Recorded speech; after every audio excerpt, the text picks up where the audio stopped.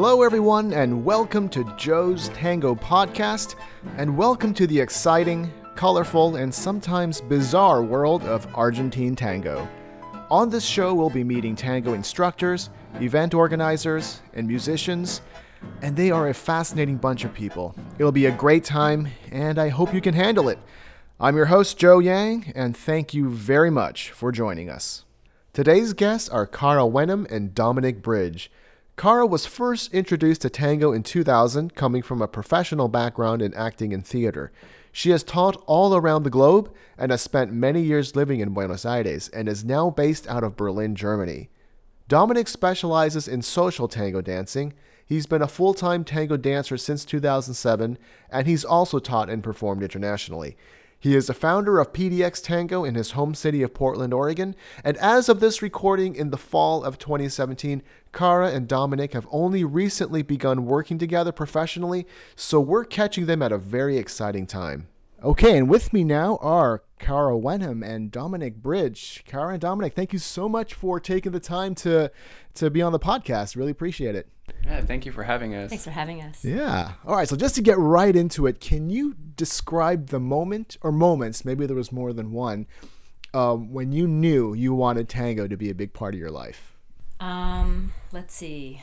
When I knew that I wanted it to be a big part of my life, I had gone down to Los Angeles to visit my father, and he introduced it to me. And I went back to Chicago at the time and took my first class, but it was really going to the Milonga. And that night there was the entire cast of Forever Tango that walked in, and I had no idea what any of it was. Just a whole bunch of sleek-looking cats with gelled back hair, and the music. It seemed like so otherworldly, and it just brought me in completely. And this was a milonga in a space in the middle of nowhere on Northeast Highway in Chicago. I mean, you had to take 2 subways, 2 buses on a freezing Chicago winter night to get there, asking yourself why you're doing it. And that was really a pivotal moment, I guess, when I said, okay, this is something I really want to know more about. Okay. For me, let's see, I started I went to my first milonga senior year of high school, and then signed up for an Argentine tango class at the University of Oregon in Eugene. And about after the 3rd week, I saw sort of a future of me teaching and performing, and had a whole dream about it. And so for me, it started like as soon as the classes started going and I realized what tango was. And yeah. So Dominic, you went to a milonga first then. Yeah. Okay, so did you try dancing at that milonga? I did. A friend of mine who was a ballet dancer, I did try. Okay. A friend of mine who was a ballet dancer invited me to go out to this milonga, and we did the pre-milonga class, and so we got to rotate with the people in the class. So I met a few people, and it was pretty fun and interesting, and I danced a little bit during the milonga and then kind of cut out early, you know. What was what was that like, your very first milonga experience? I remember being very nervous because I had never danced before, and I kind of never thought that it was something that I could do. I was pretty big into sports in high school, and dancing was just like not on my radar at all. But my friend dragged me out there because I had a big crush on her, and I didn't even really realize what I was getting myself into, because I was just like, sure, I'll go wherever you say. Aww. You know? And then I was like, oh my God, I'm gonna have to dance. But the instructors were really, really nice, very friendly, and kind of led a soft beginning, and most of it was about just finding the rhythm, and that wasn't too hard for me, so it started out okay. Okay, good. How about you, Cara? Your very first milonga experience? That was the one I told you about, was my first milonga experience. Okay. Did you try dancing that night? You know, some man came to the table and asked me to dance, and it was like just terrorífico, no, like just horrifying mortification, and he wouldn't let me say no, so he dragged me out, and my boyfriend at that time was with me and was like, okay, you're on your own. And I don't know, I have no idea, I just sort of pretended to shuffle around, but yeah, it wasn't as bad as I thought, but of course I wasn't really dancing tango, but that was what it was. That was the first night. Okay. Okay. Excellent. So a lot of our listeners, they're new to tango, or they're still relative novices. They're just starting to come to milongas. They're still a little bit nervous. What kind of advice would you give those listeners on maybe tips or tricks or things that they can do, strategies that would help make those first few milonga experiences more enjoyable? I would say that they go understanding that the experience is not just about dancing, though of course it's a big part, that they watch, that they observe, that if they dance, great. If they're not feeling good, they can also stop, but that it's a whole process of it, meeting everybody, getting to know the people, not going and saying I'm not going to dance, but maybe also not going saying I have to dance, and just taking the entire experience as part of a learning curve. And the milonga is an education, the classes are an education, the workshops are, going to Buenos Aires is an education. So if going to the milonga is part of the education, then the whole experience of it is useful. And as we get better, especially for the guys, which is more difficult at the beginning, as they get better, then they can dance more and more. Yeah. I'd say find, like what I did, going to a milonga that has a reputation for bringing in new beginners, and going somewhere where you can go to a pre-milonga class before the rest of the dancers show up, because that will give you the chance to rotate, meet people who are like-minded and nervous and new to the dance, and those people you can dance with during the night if you have the courage to stay after the class. But also going with a group of friends makes it a lot more fun too. So you just have someone to look at from across the room and be like, is this really happening? Yeah. You have to have certain We're dancing courage tango. to go to the milonga alone at the beginning. No, I mean, always finding a friend to go, or later when you know everybody, it's easier. But at the beginning, I mean, going it alone, I think that's pretty tough. Yeah. You don't have to go with a partner, but some friends. Right. Yeah. I kind of want to change gears to your learning experiences. So I know you've probably trained with many teachers, many dancers. What's some really memorable advice that stuck with you throughout the years? I'm sure there's probably a lot of examples, but can you think of any off the top of your head? You're talking technique-wise, or just anything? Any aspect of technique, philosophy, anything. Could have been just a word that they said or a sentence, but this is actually kind of funny, but one thing that I remember is one of my earlier teachers. He would always tell me, "Do it like a man." Oh. Yeah. And it was kind of interesting. So I was kind of like, okay, like what does that really mean? I need to be more, stand more tall, or be more proud, or move with more confidence. And I mean, that's what I translated it into. And those adjectives helped me to, do something better, to be more comprehensible in what I was leading. But that was one of the things that stuck out, because I got that a lot. Like, I'm not able to really do this. And he's like, well, just do it like a man. Like, oh, okay. Like, I was 18, so trying to figure. Pretty quickly, what does that mean? Yeah, what does that mean? Yeah. What does that even mean? I think a couple of things come to mind. One is dance with the person that's in front of you. And I think when we learn as dancers so much about technique and this and about the embrace or whatever, we start to want to dance with an ideal, and that is never the case, right? We have another human being with their own plight and their own issues and their own history and their body and their minds, and I think that's really was helpful for me to accept the person in front of me and myself, and to dance with what there is.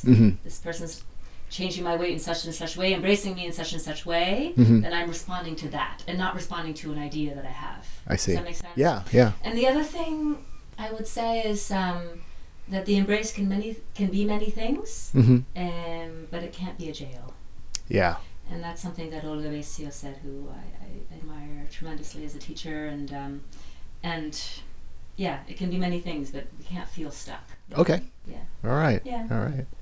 Good. So now, kind of switching gears to teaching, can you describe your journey from student to instructor? How did that happen? My experience was very gradual, but started pretty immediately because the first class that I took at the university was a 10-week long class. And after I finished that, the instructors asked me to come back to assist in the class. Oh, okay. And so there I was just basically helping students to, memorize the cross or the salida básica or whatever. But I was helping students learn and from the very beginning, and that just kind of progressed on. It just happened naturally. Yeah, it just kind of happened naturally. I think I started teaching private lessons after I took a break from school, which was about a year and a half later, and I was, of course, I was saying no, no, I don't teach, and certainly not for money. But when people just kept asking, eventually I started doing it, and that started compounding quite quickly. And then I was focusing more and more time and energy doing it, and it's what I wanted to do anyway. So. Yeah. Nice. I went to Buenos Aires after having danced tango for a year in Chicago, and the running joke was I went for 5 years, and I went for 5 weeks, and then I ended up staying. When I was there for 5 years, I said, but I stayed 5 years, and when I got to the 10-year mark, it was not funny anymore. I was like, what am I doing? But I had a certain, very little money. I went down with very little money because I was only going down for 5 weeks, and then there was the corralito that happened where everybody lost their money. Right. And all of a sudden there was the devaluation, and my dollars became much more. And so I could stay a little bit longer, and I started teaching English and kept asking myself, what am I doing? Until there was just this crossover where I was like, okay, I'm going to do this. And I think I always knew I was going to do it internally, latently, inside, but the conscious mind active, like, okay, I'm really going to do this, that happened probably 6 months after I arrived. And then, yeah. Was it scary to take that leap? I had no idea what I was getting into, and it's probably better that way. So it just seemed natural, I guess, also for Dominic as well. It just seemed natural. A little scary. I was living in a foreign country and a continent I never really thought about going to, and speak the language when I arrived, but it was fine. Okay. Yeah. And you, Dominic, you came to this in college, so I take it you probably weren't majoring in tango. No, what was I? I was majoring in Latin languages. I was studying Spanish and Italian, but I was also doing like psychology, philosophy, and was trying to move towards physics, but I don't know, that didn't come until later to like really get more interested in that. But I couldn't really find a focus of what I wanted to work on in university, and then tango was actually the first thing that sort of took all of my different interests and combined it into one activity and kind of focused me. All right. Yeah. Nice. Good. And I ended up majoring in tango. Someday we'll have, a major in tango. Yeah. Good. So kind of keeping in line with teaching experiences, you've probably, by now worked with many, many different students. And there's that old saying, the teacher's best teachers are the students. So what have your students taught you? What a question. Yeah. Everything. I can't remember who's saying this. I think it was we were talking to Gustavo, and he said if they had any idea how much we learned from them, we'd have to pay them. Right. Yeah. Because it's immense. Yeah. And I learned teaching by doing. It's really, I don't know if I was completely prepared to really teach when I started, but I threw myself into it, and I have an inquisitive mind, I think, as most teachers generally do, and capacity for observation, and then they show you what they need. Yeah. Yeah. I was thinking about this today, actually, that the process of learning tango is such a rich process, and on so many different levels, and especially if you're learning quickly and intensively, you go through so many phases and stages very, very quickly. And I was thinking, like, I wish I had documented all these stages, because sometimes I forget what it felt like to be learning something for the first time, and that's what students will remind me of, like the magic and the splendor of learning something for the first time, and then just reminding yourself, like, yeah, this is magical, like this is amazing. That it's all muscle memory to us now, but like, no, when it was new, this was like an epiphany. And so going back to those various stages and experiencing them again with the students actually teaches me a lot about the quality that we put into the dance and where that quality comes from when you first acquire it. It's lovely to watch maybe your students on the dance floor dancing and trying to figure things out, and it's very darling to see all those processes happening and how we connect to them again. Yeah, it's almost like it's like hopping into a time machine almost, just reliving your own experiences. Good. Just kind of moving on now to other dancing topics. How do you continue to challenge yourselves to improve? I take lots of feedback. Okay. I take lots of feedback, and I try not to limit the amount of feedback that I can that I absorb. I just kind of try to absorb as much as I can, and like most of my feedback that I'm getting nowadays is by practicing with Kara, and so I'm taking a lot of time to listen to her feedback, how things feel from her perspective, and trying to come up with new ways that I can improve, or assimilate the ways that she's suggesting that I could change something. And some things become easier to change with time, and some things become more challenging with time, because you get used to the way you do something, or you have an idea about something, and if you identify with it, then it can be very difficult to change. But I think all change is progress in some way. If you can include more, you just become a better dancer, better artist. Yeah, I would say it's the same for probably all artists, no? That you never feel that you arrive anywhere, really, because the moment we do, we die if there's no search, no? So staying humble is extremely important, and being open to receive from the mirror that is the other person with whom we're dancing with. Me and Dominic are starting our partnership pretty recently, and so getting acclimated to a new body and to new impulses, and different ways of leads and follows, and allowing ourselves to feel different sensations, and not knowing, even when we know so much.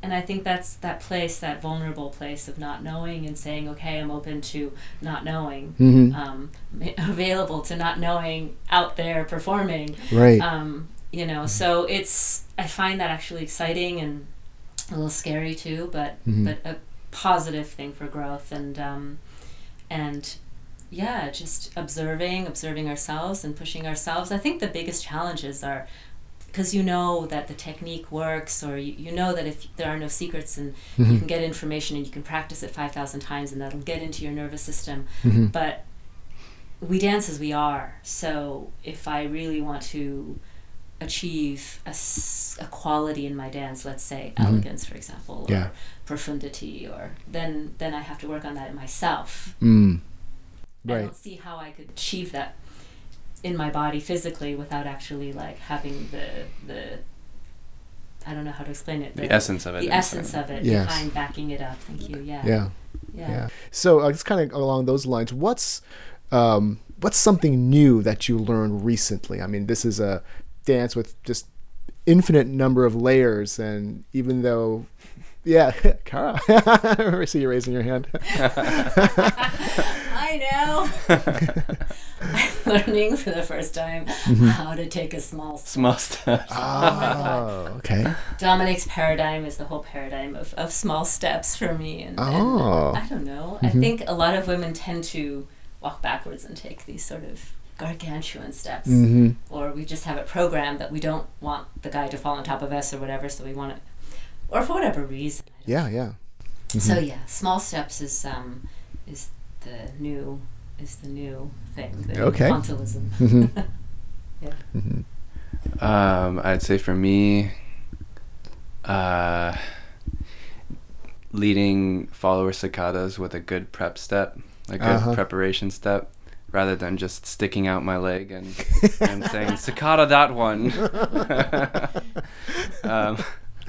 Yeah, I mean, I wouldn't say that that's new because I've been working on it for some years now. I feel like I've recently been making some headway. All right. Yeah. I love it. I love asking this question. The answers are always great, and plus it gives listeners a chance to know that, as teachers, you know a lot, but you're still learning yourselves, and it's not like the high school teacher who's been there for 20 years who's reading off the same notes and teaching the same thing. It's constantly evolving. So yeah. So talking about performances now, what was your first performance like? Oh boy, you're giggling, Cara. What was your first performance like? My first performance was very funny because I was dancing with Matias Facio at the time. Okay. Living in Buenos Aires, and I was also, I think at the time, taking classes with Roberto Areda. Okay. And he was performing with Natasha at the time, and they were performing that night at Villa Malcolm, like before Villa Malcolm became this big place. I can't remember who was even organizing that night, but they were going to perform, and we were going to dance a couple of songs to open for them. Whatever. Nice. And we were so nervous. We arrived to the Milonga, and Matias was saying, let's dance. And I said, yeah, sure, let's dance. And so we danced, I think, at 11 p.m. Oh, nice. Which, as you know, is pretty much before the Milonga even starts. Right. So by the time everybody arrived, they were, what? You already danced? Oh. Even Roberto was, a little bit confused, I think. So that was just pretty funny. Okay. Yeah. How about you, Dominic? My first performance was in Eugene. I think this was shortly after I'd gotten back from my first trip to BA, and I was performing with Rebecca Rorick-Smith, who's actually a really close mutual friend between me and Cara. Nice. And I was super excited because to dance with Rebecca was a huge honor, and it was really fun. We, all my friends were there from school and from my opening tango classes. Oh, nice. I must have been, I guess I must have been 18, 19. Wow. Yeah. Oh man. Yeah. Yeah, it was fun. We danced 3 songs. I had a blast. I think at the time I thought I did a pretty good job.